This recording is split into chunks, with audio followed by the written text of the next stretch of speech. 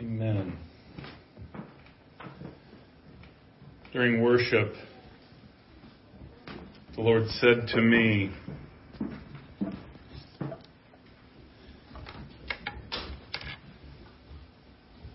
to not despise this time of purification. Sounds kind of ominous, doesn't it? And you all know my personality. My response to that was, what? Please explain. It was really what Shannon said as she was reading the Psalms and as she was speaking to the Lord here during worship. It's this purification of our yes. It's when we give our yes, we're tested in that yes. Kind of stinks that it has to be that way sometimes, though. But that's the truth. Because what comes from our mouth, in order to be matched from our heart, is tested. God tests it to purify it. That's why he said in Revelation 3, against those who are lukewarm, he said, purchase gold of me that has been tested by fire. Right? In other words, let me purify your heart's desire. So he said, don't despise this time of purification. He went on to say that Jesus went to the cross by himself. And yet it wasn't stated to be that way. Peter said, I will die with you, though nobody else does. I'll die with you. But yet we know that he didn't. In fact, every single disciple, those that were closest to him, turned and ran because of fear. They were afraid. They were being tested in that fire. Now that example should give us this bright vision of hope. Because you could easily think that all was lost right then. That was their moment. They failed in that moment. And God moved on. But praise God, he didn't. In fact, Jesus said just days before to Peter himself, when Peter declared that, he said, Satan has requested to sift you.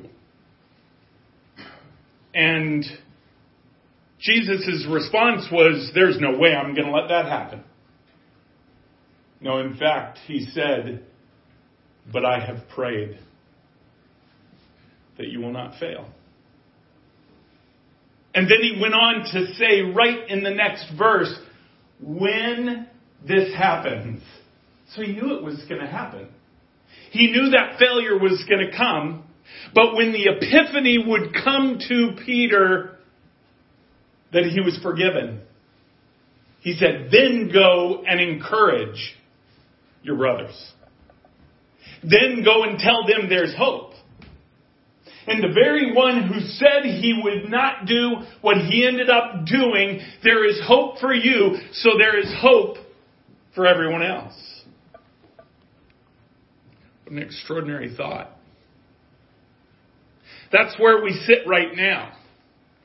The Lord also showed me just moments ago and reminded me of those who were in the upper room before the giving of the Holy Spirit. See, think about the process of that. During Jesus' 3-year ministry, thousands upon 10,000s of thousands followed him. They were hungry for the miracles. They had seen the miracles. By the way, they weren't the only ones that followed him. So did the naysayers. But I want to focus for a second on those that followed him, that saw the truth, that saw what happened, that there was no other explanation but God. when he raised Lazarus from the dead. Probably the most prolific of his miracles, because I believe it was the last one, or certainly among the last ones. All these people that saw that knew there's no way that that could have been anything but God. They believed. They followed. Upon his entry into Jerusalem, they laid down palm branches and sang, literally confessing him as king, according to Scripture. See, it's not just that they were happy. You have to understand the prophecy of what was to come. In the Jewish mind, in the rabbinical mind. They were proclaiming him as Messiah. That's why the Pharisees got upset and said, don't let them worship you. What they were really saying is, don't let them proclaim you as Messiah. Jesus said, hey, sorry. If they didn't, the rocks would. Because that proclamation is truth. Of all these people that followed him, that hungered for him, that went after him, how many did he take to the cross with him? None. None. That doesn't mean that there weren't many that believed. But see, you found a remnant after he was raised from the dead. Even that wasn't thousands upon thousands. It was only 120. And yet he showed himself to many more than that. Where was everybody else? I don't know. That'd be an interesting conversation when we get to heaven and just ask, where was everybody else? Where was their courage in probably one of the most difficult times? I mean, we think it's tough now in Nigeria for Christians, and it is. Nigeria was just proclaimed a few weeks ago, I read an article, proclaimed the number one country in the world against Christianity. More Christians killed in Nigeria than anywhere else in the world for the sake of the gospel. And yet the world has no idea. I won't go down this road because we could spend hours right there. But the truth is that where were all these people that followed Jesus? Even those who saw him after being risen from the dead. Why were they not in that upper room? Why were there only 120 up in that upper room? Was the promise only given to them? This promise of the Holy Spirit? No, praise God, because if it was only given to them, we wouldn't be experiencing it right now. It was given to all who would believe, Scripture says. So why were there only 120? Out of tens of thousands that saw the reality of him being the Messiah and even proclaimed it. It's because there's a cost. There's a cost to the purification. There's a cost to walking in him. There's a cost of faith in believing. That's really what failed with Peter at the trial of Jesus. It was his faith. His faith that faltered was then infused just days later by the reality of what Jesus said was going to happen. And I love the story of Peter. Because the Bible talks a lot about him. And there is a distinct, different Peter before and after the resurrection of Jesus Christ. Distinctly different. Fumbling, open mouth, insert foot kind of guy before. And literally, I mean, I love one of the best stories is in the Transfiguration when Jesus goes up the mountain and Peter's there and he's like, let me make tents. Let me do this. It's good that I'm here. I literally don't think he knew what to say. And praise God that God just literally ignored him. And just proclaimed, this is my son. Listen to him. But then after the falling of the Holy Spirit, after the falling of the Holy Spirit, Peter is the first to stand up and preach right there at Pentecost in Acts chapter 2. And wow! Such a difference being filled with the Holy Spirit. But where were the others? Where were all the others over and above that 120? See, don't ever despise that time of purification. That time of testing.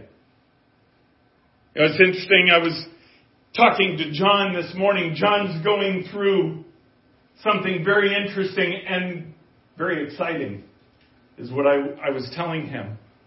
It's something that the Lord has taken a few of us through and taking others through even now. I know Bryn is going through it or has gone through it. Alexis has gone through it. I've gone through it. And it's hard to say that past tense because I'm not sure that ever ends. And that is where God is teaching you to speak in the moment what He wants you to speak. John reached out this morning and asked for prayer because he leads the men's class. And he said, Lord hasn't given me anything and I just need prayer. But yet I kind of feel like that's how the Lord wants it and He's going to do something. And that's a paraphrase. But that's basically what he reached out for prayer for. I got excited when I read it. Because see, his heart wants the Lord. His heart wants to give God every ounce of who He is to do with what He wants. So of course, He's going to go through this process. And guess what? I promise that same process of each one of you that give yourself to the Lord. Because that is a purification process that is difficult to go through. The disciples went through it.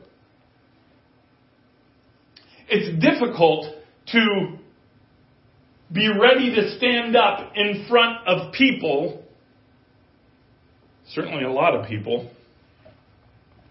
and haven't a clue what the Lord wants you to speak on. I've shared this many times. It's something I face every week. And I will say, John, it gets easier. In fact, what gets easier about it is how God proves Himself over and over again. That He'll do it. And your mind kind of gets to the point where, all right, as long as I'm just seeking You, I have full confidence that You'll do what You want. See, that's the purification process that is difficult. It's difficult because it fights the very control that we want in our lives. Innately. That's kind of, I don't know, call it our sinful flesh, call it our human will, human experience, whatever you want to call it. We all want to control the situation around us. We want to control our career. We want to control our children. We want to control our spouse. We want to control our friends. We want to control our faith. And until we give that control to the Lord, He can only go so far in that purification. We're the ones that close the door. We're the ones that put the stop on it. Not Him. We're literally the ones that say, I will go to this point and not beyond. Even though our lips may say something different. That's why the testing is critical. Because the testing shows, do our words match our will, our heart? The Lord was speaking with me this morning about faith.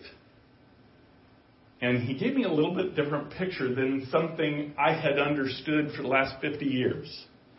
And it was kind of cool. Let's go to him in prayer before we get into that. Father, we worship you, we praise you, we love you, and we trust you. I trust you that you will do your will. I give you my mouth, I give you my will, I give you every piece of who I am. It is not my desire to stand in the way of what you want to speak in any way, but to do what you desire to do through me this morning. I say to you, I am hungry, just as those hearing me and certainly sitting here are hungry. We desire to hear from you. We are hungry for you, as Shannon spoke during worship. We want you. So I pray that you speak through me according to your will, your words, and none of my own. And guide and perform your will this morning. In Jesus' name, amen. I can't even remember when it was this morning. I might have been getting ready or something like that. I don't remember.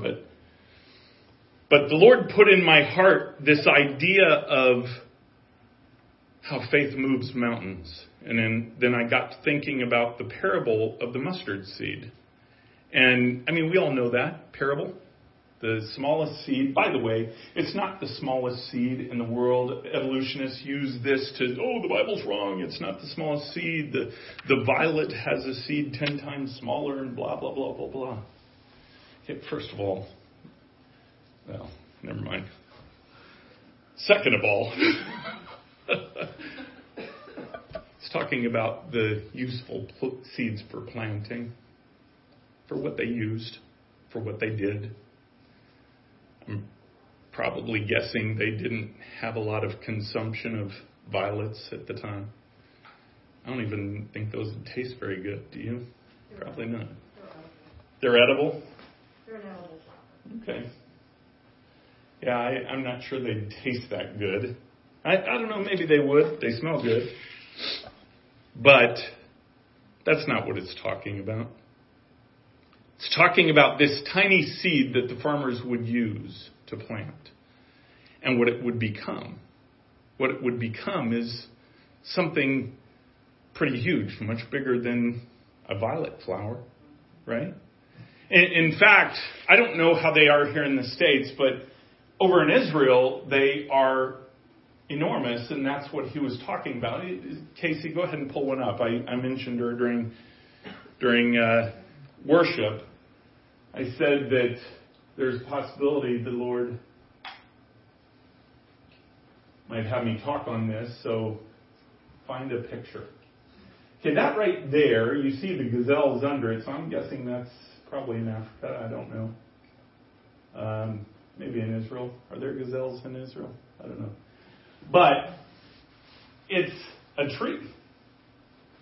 And you see up in the upper left-hand corner this tiny little seed in the palm of a hand. And you look at that and you see that little seed becomes this big tree. And Jesus said, in fact, let's turn there. I want you to turn to Matthew chapter 13.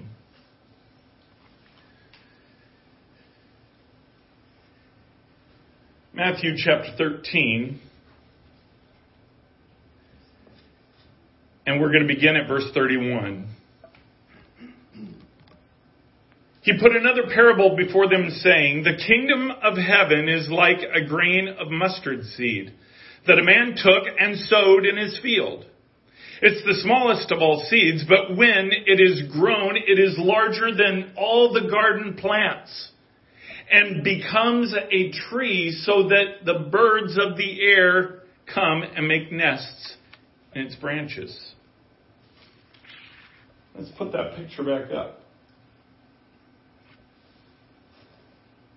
So you see in the tree, it's certainly big enough to house birds of the air.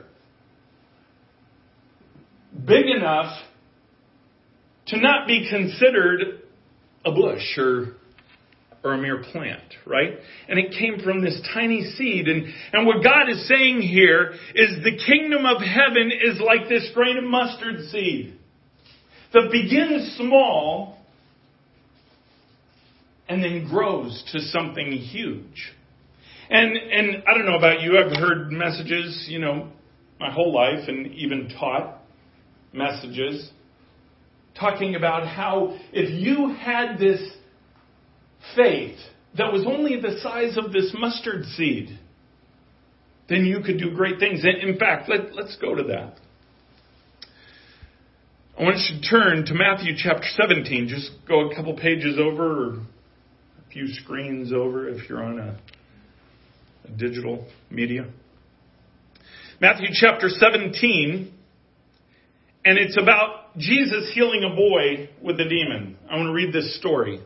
Starting at verse 14, he said, "And when they came to the crowd, a man came up to him and kneeling before him said, 'Lord, have mercy on my son, for he has seizures and he suffers terribly. For often he falls into the fire and often into the water. And I brought him to your disciples and they could not heal him.' And Jesus' response was this: 'O faithless and twisted generation.'" I don't know about you, but when I read that, I think, wow, that's just pretty harsh. But the reality of God's kingdom coming to this earth requires that understanding of His harsh plans. O faithless and twisted generation. The twisted part is not twisted in terms of sin. It's twisted in terms of faith. Twisted in terms of being able to see what God wants for this place. So again, verse 17, Jesus answered, "O faithless and twisted generation, how long am I to be with you? How long am I to bear with you? Bring him here to me."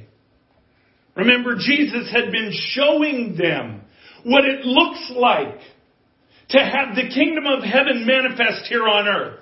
He literally showed them through the performance of miracles. Something that does not happen in this realm. It happens in His kingdom realm, but yet manifests in this realm. Did you know that's what a miracle is?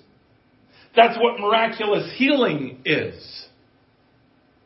It is a problem that has occurred in this realm that is then straightened out or fixed by the kingdom realm, Jesus' realm, but yet then manifest here on earth.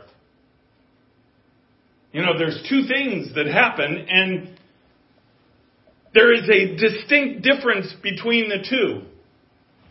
We know we've been praying as a church for Carson for years. Long before we were a church. And the Lord has said that He is already healed. And we believe that 100%, 100,000%. He believes that 100%. That He is already healed. He is healed in the kingdom sense. He is healed in God's kingdom. That kingdom that God wants to manifest here on earth. The kingdom Jesus literally paid to be manifest here on earth and said it would happen. Right? He said that you will do more of these miracles than even I did. Because I go to the Father. And I'm in the Father's ear. And I'm working with you with the Father. So you're going to do more. Guess what? That's never happened. You know that. We've talked about that. That's never happened, but it's about to. Because what is it? It is that kingdom realm reality being made manifest here. That's what Jesus showed. That's what he showed in the healings. That's what he showed in the resurrection. That's what he showed even in the casting out of demons, like what we're reading right here. We've dealt a lot here at Ignition with witchcraft, with casting out of demons. That doesn't happen in this realm, guys. If you try to combat Satan and his forces in this realm, guess what's going to happen? I don't subscribe to you going to watch it, but it's exactly what happened in The Exorcist. That movie that you guys should not have watched. Right? That priest got the snot beat out of him. Kind of like the sons of Sceva. I think it's Sceva. Am I saying that right? Because they were trying to perform what would happen in God's kingdom here in this realm with these assets. Just their raw human faith, perhaps some chanting, whatever they were trying to do. I have no idea. But it is until we connect with His kingdom and understand His will being done in His kingdom that He wants to be done on earth as it is in His kingdom. When those two things merge by faith, that's when you start to see what Jesus Christ did on this earth. And that's when we're going to see it happen in the measure that He has promised.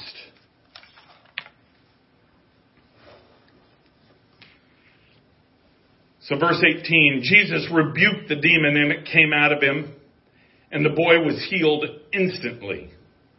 Then the disciples came to Jesus privately and said, "Why couldn't we cast it out?"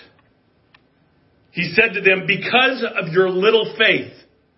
For truly I say to you, if you have faith like the grain of a mustard seed, you will say to this mountain, 'Move from here to there,' and it will move. And nothing will be impossible for you." First of all, I've taught it for years. That, man, all you need is this tiny little bit of faith. Just this little bit of faith and it's going to move a mountain. But, not like the big physical mountains. That's not what God was talking about. He was talking about things that are just obstacles. Lord, forgive me. Believe what He says. Believe what He says. He means what He says and He says what He means. Because if we have the faith of a grain of mustard seed, then those mountains that are physical mountains, real mountains, can be moved. Because it is the connection of God's kingdom to this kingdom where He said His will be done on earth as it is in heaven, in His kingdom. When we agree with His will in heaven, He does it if we have the faith for it to be done. Period. Now the epiphany that the Lord gave me this morning is that faith is not sized by the size of that seed. What He was saying to me is, no, Greg, you got it backwards. It's not that all you need is a little bit of faith. See, because the example He was giving was the faith of that seed had the faith to become a tree. What an extraordinary thought. If your faith is just to make it through this life, perhaps in comfort or perhaps whatever, God will use you according to the measure of faith you allow Him to use you with. What He's saying is have faith to go way beyond what you think you can do. Agree with His kingdom. Agree with what He's doing in His kingdom. Don't shy away from that. Faith is a critical thing. In fact, it is the most precious thing that we possess. Our faith. It is the true equalizer. Think about that. On this earth, people are judged by their status, by their wealth, by their position, sometimes maybe by their looks, whatever. They're judged on these external means. And yet that's not how God judges. God knows the heart. But what does He know in the heart? He knows your faith. Because your faith is produced from your heart. It's not produced from your words. The words are declaration that you make. But that faith comes from the heart. Not from that declaration. I can say all day that I declare this to happen and I believe it will happen. But if that faith isn't in my heart, then it's void. It's like Paul says, a tinkling cymbal in what needs to be a huge band. It's nothing. It's empty. It's void. And yet He wants our faith to be something that is so far beyond what we could ever achieve in the physical. That is bringing His kingdom here to this earth. Do you believe that? Do you believe that?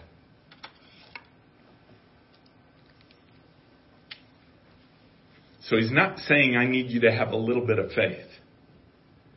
He's saying just the opposite. He said, don't put a limit on your faith. Listen to His voice, but never limit your belief in what He says.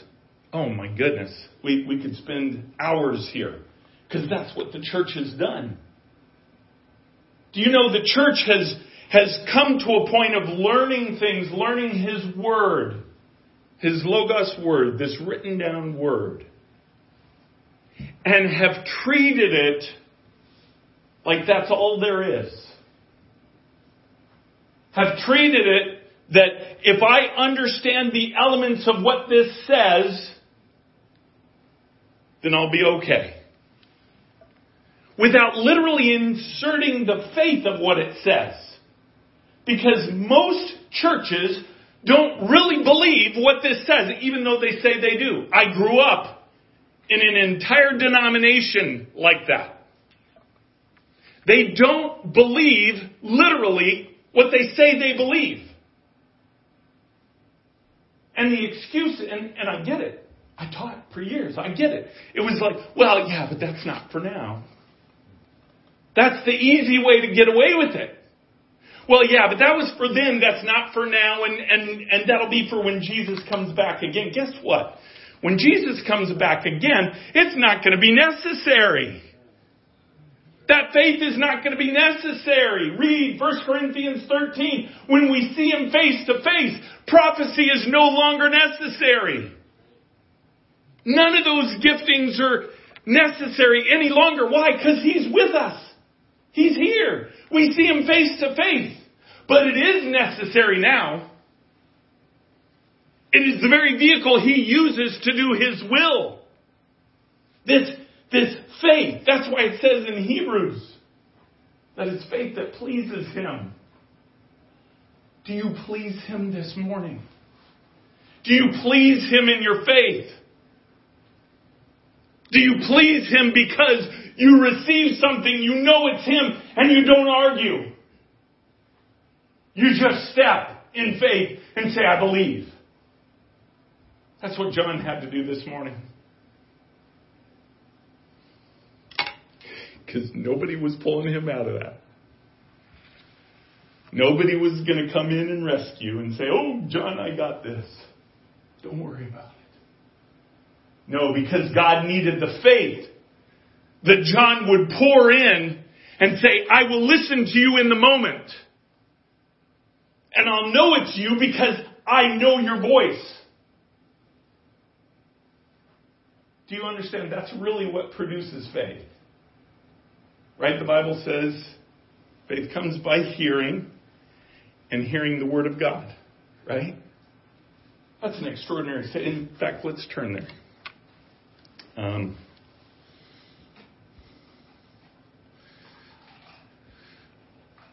Turn to Romans chapter 10. Romans chapter 10, verse 14. I love this because this describes the need of those to be vocal about Jesus Christ. But then he goes and he explains why or how those things happen. Verse 14 of Romans chapter 10 says this. How then will they call on him whom they have not believed? And how are they to believe in him of whom they have never heard? Talking about Jesus Christ, by the way, obviously. And how are they to hear without someone preaching? And how are they to preach unless they are sent? As it is written, how beautiful are the feet of those who preach the good news. Oh man, those verses are so precious to those who God calls. Which, by the way, if you look, you're going to find yourself in that cycle. No matter what. He didn't separate it all. He said this cycle is important. The cycle includes those who pray, those who send, those who speak. It includes all of them. It includes everyone. And by the way, at different moments in your life as a Christian, if you let God do it, you'll become all three.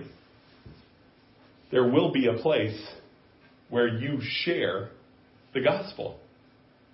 It may be up on a stage in front of people. It may not be. That doesn't matter. Because it doesn't quantify that here. It says, how beautiful are beautiful are the feet of those who preach the good news. That means even one-on-one. That means even wherever you share it. But I want to continue, verse 16. But they have not all obeyed the gospel, for Isaiah said, Lord, who has believed what he has heard from us? And Paul says, so faith comes from hearing, and hearing the word of Christ. We all accept that, right? Faith comes from absorbing this word, from believing this word. Would you all agree with me? Would you all agree that that's everything? Yeah. You'd be wrong if you said it was. Because that's actually not even what it says. If you pull up the Greek word there for the word, it's not logos. It's not what is shown as the written word. The word there in Greek is rhema. It's an utterance. It is what the voice of God speaks. Now, his word, these 66 books by over 40 authors, is his spoken word. I'm not saying it's not. It absolutely is.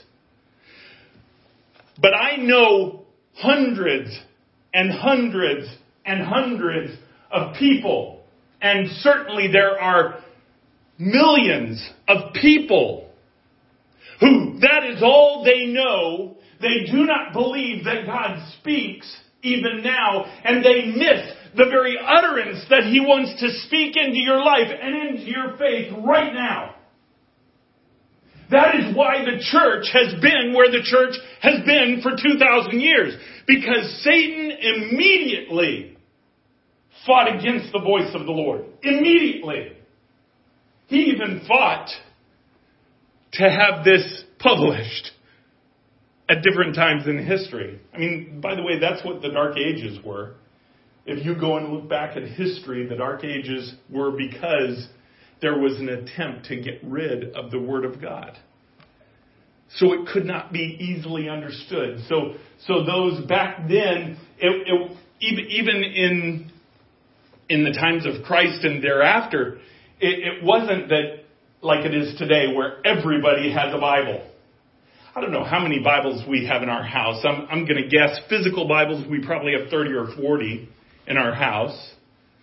And then I've got, 20 translations that are on my iPad or phone. It wasn't like that back then.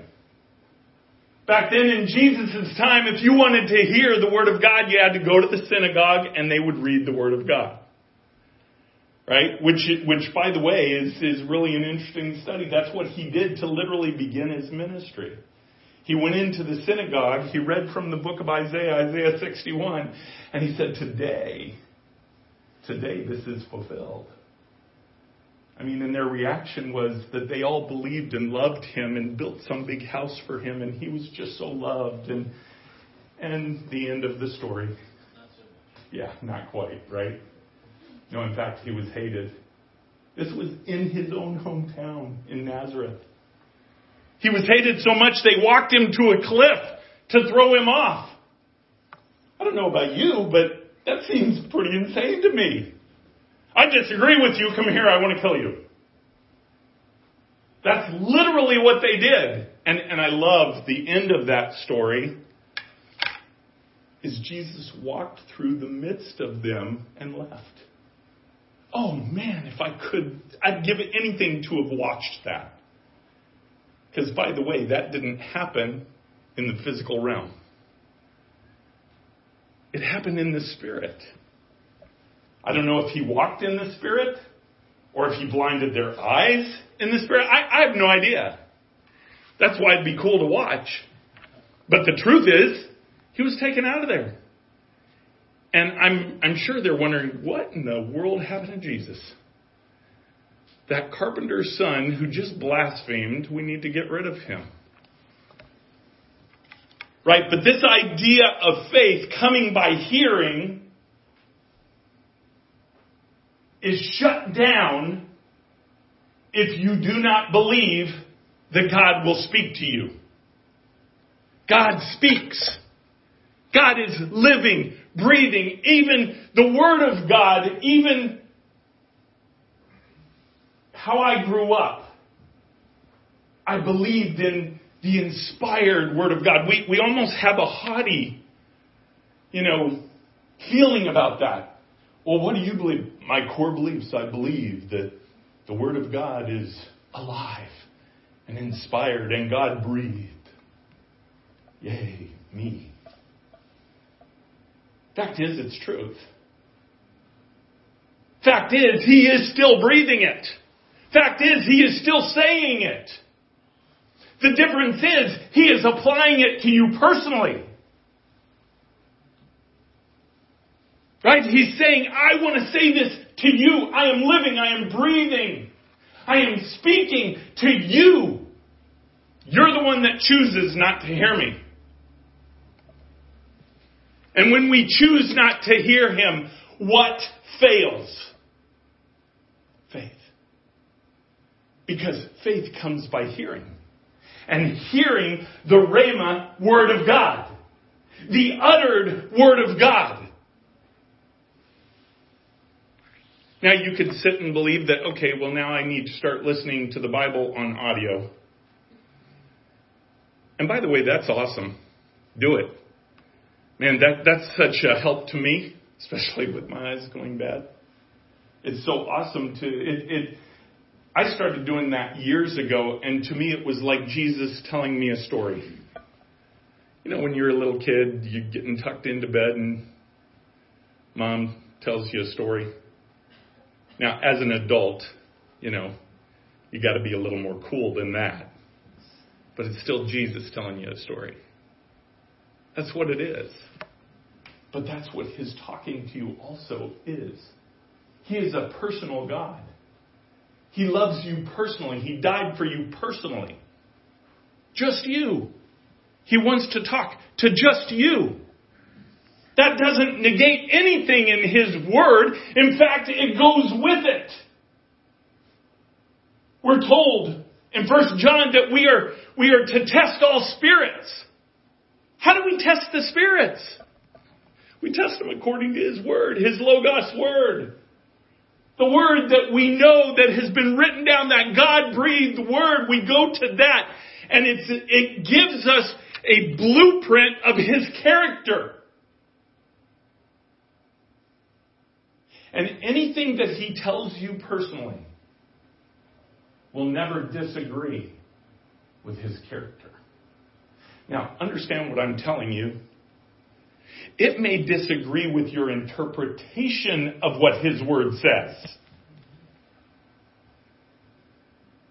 But it will never disagree with His intent.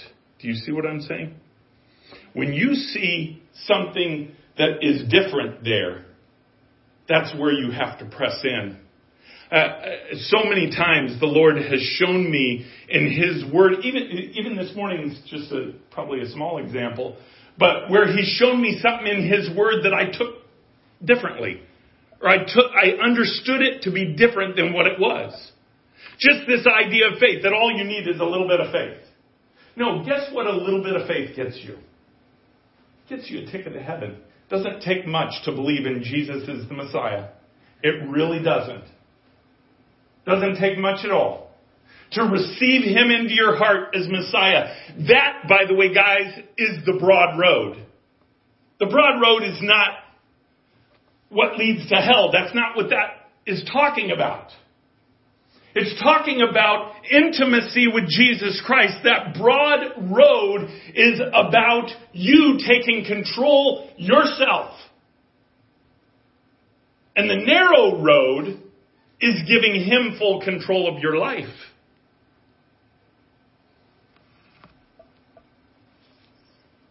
So when we walk in faith, we hear His voice. We learn His voice. We first learn His voice from His Word. Because you can't know His voice without knowing His character. Without knowing who He is. He won't reveal to you His voice until He has revealed His character. Do you understand? But then as you open up your relationship with Him and you walk in relationship with Him and you step in that faith that He wants you to grow in, you begin to hear and you accept what He says by faith. That's where the faith continues to increase.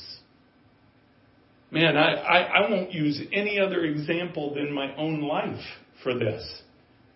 Because with that example, I could speak with authority. I know from the first time I really learned His voice, maybe 8 to 10 years ago. Now, it wasn't that He wasn't speaking to me before that, by the way. I've been saved for 50 years. 40, 49 years, something like that. It was that I wasn't hearing it. He speaks to all of you all the time. The difference is sometimes we hear it, sometimes we don't. But when I started to understand His voice and I started to know it was His voice, it was because He had already shown me who He was in Scripture and literally said, you cannot get beyond that until you believe that. Believe the Scripture. Believe that I will never leave you or forsake you. But yet when we find ourselves in a situation where we feel alone, the enemy wants us to believe that we're forsaken. That's a very normal thing. It's a very human thing. Jesus even went through it on the cross. When He said, why have you forsaken me? By the way, that wasn't an indictment. That was a cry out of His humanity. Because He felt alone. But yet He wasn't. That's where the faith begins, is believing in the Scripture. Believing in what He has said here. believing that He wants to bring His kingdom, to bring it to manifest here. It's already here, but literally, why do you think that's one of the things He wants us to pray? When the disciples said, teach us how to pray, He said, that things on earth be as things in heaven. In other words, things be done on earth as things in His kingdom. Because He wants it to manifest here. So I want to encourage you. Your faith has to be such that you hear His utterances. You know His character. You know it's Him. And you step in what He says. Even the smallest of steps builds faith. See, that mustard seed you don't just add water and poof, you have a tree. It's a process. It's a process that grows. It's a process just like our lives that grow in giving Him our faith. Every single day, He wants faith from you. Every single day, if you let Him, He will speak to you and expect you to walk in that faith, to give your yes in that faith. And we find ourselves in very different times. If you haven't realized this yet, you're about to. If it hasn't hit you yet because you live in a town of 300 people and the world doesn't really, affect you except for what you watch on TV, even they will be affected. It's coming to a town near you. Why? Because it's this purification. It is this testing. It is the readying of the bride. But it is literally for us to step in the faith of that mustard seed. That a mountain will be moved. That God will do what He said He's going to do. And we've shared this many times. Man, if you need some proof of what to believe in, let's sit down. Let's talk. Or better yet, just go through the podcasts. See what the Lord wants to do with the bride here on this earth before the rapture. It's not conjecture. There's proof in His Word of what He wants to do. He says it over and over again, but do you believe it? I encourage you to become understanding of what He wants to do and then believe. Pour your faith. If you think that your faith pouring into that only affects you, you're incorrect. Because faith is a gift. And Paul said in 1 Corinthians that every gift is for the benefit of the bride. Your faith is for the benefit of the bride. You believing in your own four walls, closed into yourself, nobody else knows, doesn't affect anybody. Yes, it does. Because before God, your faith matters. And when you believe, He puts it in this pot, mixed up with everybody else's faith, and that pot rises up until it overflows. That's what moves the heart of God. It's faith. Faith is what pleases Him. That's what moves His heart. That is what is going to bring His kingdom here. I mentioned earlier about the profound statement that Jesus made, which literally started His ministry and, was His first offense that they tried to kill Him over. In fact, I want you to turn. Well, that's Psalm 61, Isaiah 61. We're going to go there, but I want you to go to Galatians chapter 3. Because this is...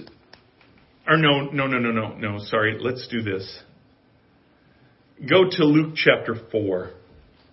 This is where Jesus literally had this happen. Luke chapter 4, I'm going to begin at verse 16. And, oh man, if we certainly heaven has video of all this. We'll be able to watch it on video maybe. Surround sound. VHS. Okay, verse 16. And he came to Nazareth where he had been brought up. And that's Jesus, of course. And as was his custom, he went to the synagogue on the Sabbath day and he stood up to read. Now, this was not the first time he had done this. In fact, we know back when he was 12, he did that in Jerusalem. Right? He went into the thing, and that's what was so confusing. He stood up and read, and he was teaching, and they were all in awe. That this 12-year-old has this knowledge of Scripture. You know, how insane is this? But so Jesus was doing the thing that he had done many, many times, although this time was different, because of what had just happened.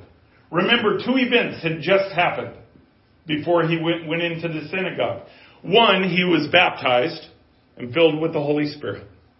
Right? Read that. It's really phenomenal. That's where he was filled with the Holy Spirit.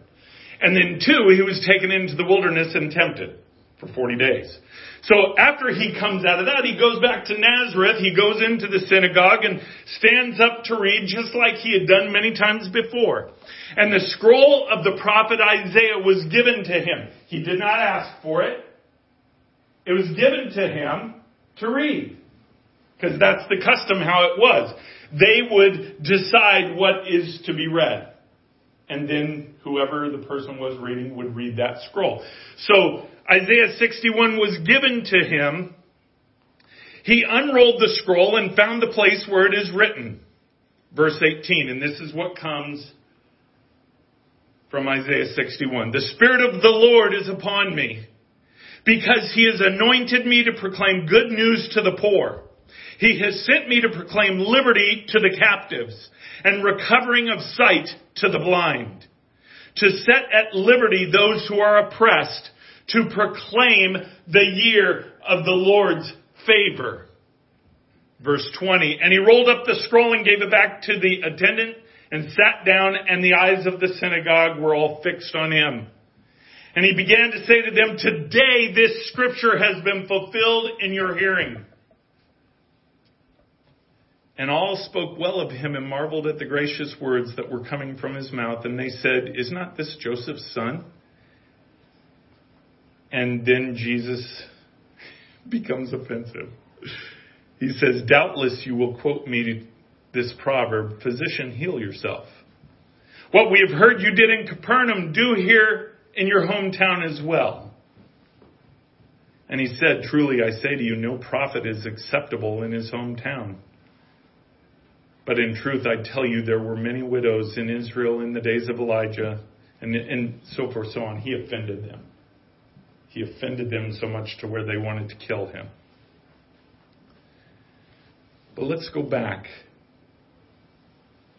I want you to notice something about verses 18 and 19, which is from Isaiah 61.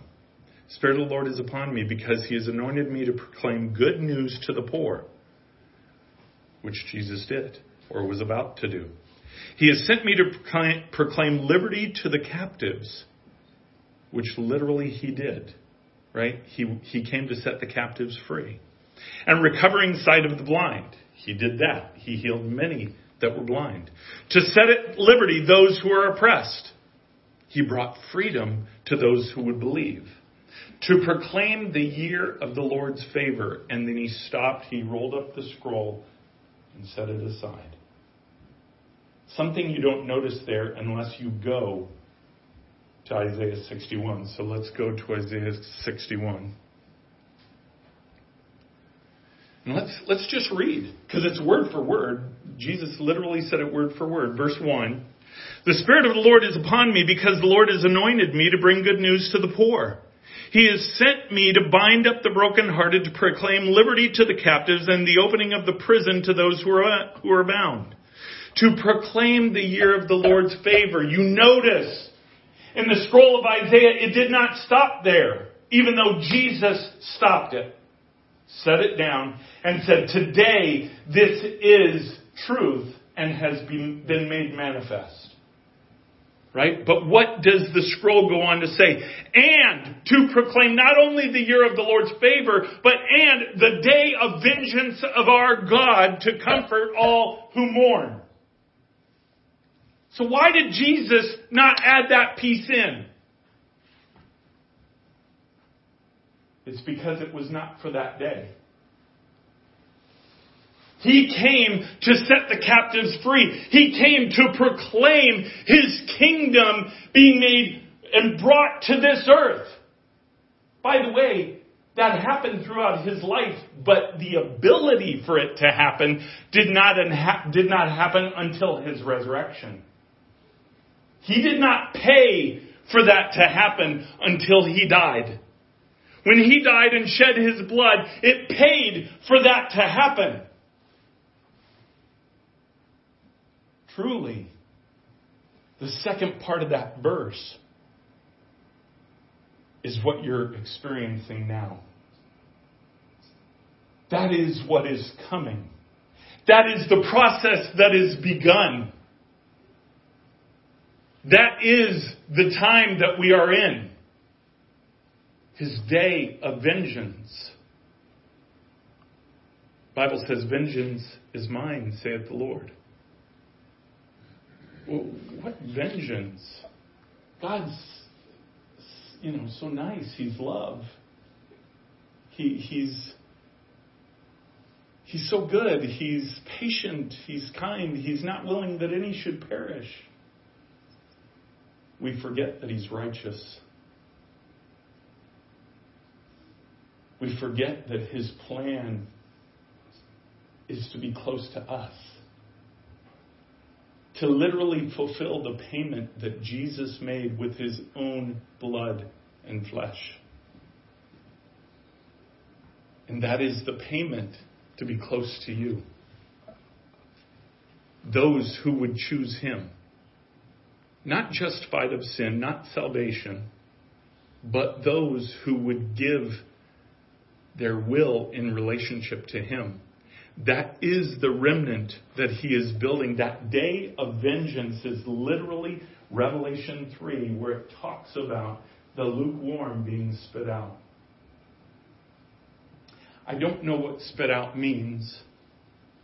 I'm sure it will mean different things in different situations. But what I do know it means is that there's a separation. There's a separation of the lukewarm and the warm. The cold are already separated. They're already separated. Doesn't mean they're not saved. Understand that. That's a very important point. But of the lukewarm and the warm, there will be a separation. There is even a separation going on now. That separation is in our choices. We're all being forced to choose. Have you ever seen it more prolific than now? Everybody is being forced to choose. Everybody. Even people that would normally not say a word. You see them having to speak. Almost like there's this compulsion in them to have an opinion. Because God says, I will have it on the record. He will have it on the record what their choice is. Because His judgment on His bride is righteous, is fair, is right. Because it's not based on us. It is literally based on Him and what He wants in relationship with us. That's what Jesus purchased. He didn't just purchase you not to go to hell. If you think that's all it was, then you cheapen His blood. That's not what it was. He paid the way for you to be close to Him. For you to be able to hear His voice. So it can literally increase the faith in the gifting that He has given you. That you can become this enormous tree out of this tiny little seed. That's what's coming of his remnant. And those who would believe. Don't think that you don't have anything to do with that. Your faith has everything to do with that. Because when we partner our faith with him, that's when he moves. That's when his kingdom becomes manifest. And I'll say one last thing because I think this is an important point. We know that these miraculous things are coming. We know Carson's healing is coming. We know others' healing here is coming. We know the miracles that we long to see are coming. We know that by faith, not because we've seen them. Right? We've all been told miracles that are coming. How about the raising of the dead? I would probably be fairly confident to say, raise your hands if you've ever seen that happen here, and no one would raise their hand. We've perhaps heard of it. I've heard of it. I've read stories. I have heard from the mouths of people that were those who claimed to have been raised. Now, by the way, I believe it. I believe it. But I wasn't there. So I can't first person attest to it. But we're about to. We're about to. And those come in the Lord's timing. Understand, prophecy has a timing that is the Lord's, not a timing that is man's. I can't take a prophecy of his and kind of make it my own and say, okay, well, it's going to happen here because that's what I think. By the way, learned that one the hard way. And that's an important lesson to learn. Because every prophecy has a point in which God has it planned to do what it is. So I say this for this reason, because it's an interesting dichotomy to believe that God can do the miraculous and step in that miraculous and then not see it happen. We live through this every day here at Ignition. Right? Now, we have seen miraculous. I have seen somebody healed when I laid a hand on them. But I can't tell you how many times I've prayed over Carson, laying a hand on him, and he still has the difficulties that he has. Right? Many of us have. We pray for people here after service all the time. Sometimes we see an immediate reaction. Sometimes we don't. Okay, so does that mean that God's promises are just kind of halfway there? No. His promises are yes and amen. They are complete. They are pure. They are absolute. And they come in his timing. Recognize that what is coming is not just because we will believe it into being. Do you understand me? That, okay, well, we just need to believe harder next time we pray. Yes, believe harder, but it's not dependent upon that. It is dependent upon the timing in which the Lord will pour out his Spirit, because it is coming and it will hit us. You will see it. I promise you that. You will see it. There's so many times that I've gone to the Lord about, Lord, you told me to pray for this person. It didn't happen. Why? And he said, that's not your job. He said, your job is to believe and to do what I tell you to do. So that's what I do. I pray and I believe. Because there will come a time where he will fill me with his Holy Spirit that I will know the difference. I will. Just like Peter did. When Peter was filled with the Holy Spirit in Acts chapter 2, he knew it. It wasn't just this elation of, oh, okay, I feel good now. Something's going on. I can't answer for anybody else, but I know for me. That it will be an understanding of God's power placed in me. And that is literally the readiness to move forward in those things that He has promised.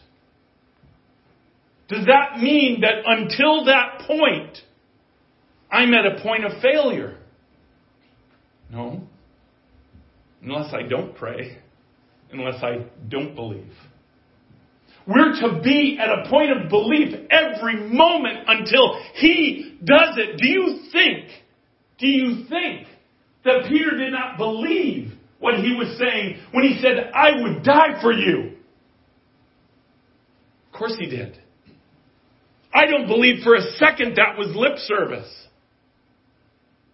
I believe what it was him declaring his heart. That's why Jesus said, I will pray for you. And when you come through it, because I know that you will, encourage your brothers. And Peter did. His belief was tested. There was failure. But then look what happened after the Holy Spirit was infused into his life. And it's different than what we experience now. Please understand this. Because I hear these preachers all the time say, well, if you've not received the baptism of the Holy Spirit, come and you will receive His power and everything else. I'm not going to go against that. But in all those times, I can attest to the fact that it's different than what happened to Peter at Pentecost. Just like it will be different what happens to those in the remnant that God chooses to work through when it's His timing. You're all going to see it. We're all going to see it. It's going to happen, and the world will hear about it just like the world heard about it then. The only difference now is we have the internet. And it's going to get around a lot quicker. But trust me, it's going to happen. Be on the side of believing that. Be on the side of pouring your faith into what God wants in that pool of faith that He is doing. Because there comes a point where it's ready. Where His remnant is ready. And He pours His Spirit out. Just like at Pentecost. They went from 120 to 3,000 in a couple of hours. And then in a couple days added another 5. Now, not that it's about the numbers. It's not. It's about the effect. And this was all during a time of persecution, by the way. Don't expect that to change with our nation. All of a sudden, the Lord's power comes in power and everything's good. And literally people are being raised from the dead. And Joe Biden, we will change our administration because now we believe. I really hope he does. Because it'll be individual choice. But don't expect the administration to change. Because the administration is literally the testing that God has pushed them to become. That will be the war that God intends to be won through the result of His power. That's what His Holy Spirit will do. Believe. Just believe. Let's pray. Father, we worship You. We praise You. We thank You, Lord, that You give us faith to believe. You said faith is a gift. But it's not some blanket boxed gift that you give each person in measure. Because when we exercise faith, You do give us more. Just as the parable of the talents says, when we steward well what You give us more. It is never so relevant than in the thought of faith. Father, as we steward the faith that You give us, and we believe, and we hear your voice and we walk and we step in agreement with your voice, you increase our faith. Bring your remnant to a place of full belief. Father, I know I speak for many, but I will speak for myself to say that I believe everything that you tell me. Even though many of those things, if I were to say them out loud, would have me walked to the nearest cliff. I'm just trusting that as you did with Jesus, you would get me out of there according to your will. But I will believe. I know others of your remnant will believe, will trust, even in the face of some of those closest to them being in their face saying no. Just like Jesus had in Nazareth, this was his family. These were his friends, people that he grew up with and knew. His own brothers didn't believe until after his resurrection. Lord, we believe. I believe. Father, give us an expansion of your voice so that we can hear. And upon that hearing, our faith can increase. I thank you for it. We love you and praise you. In Jesus' name, amen.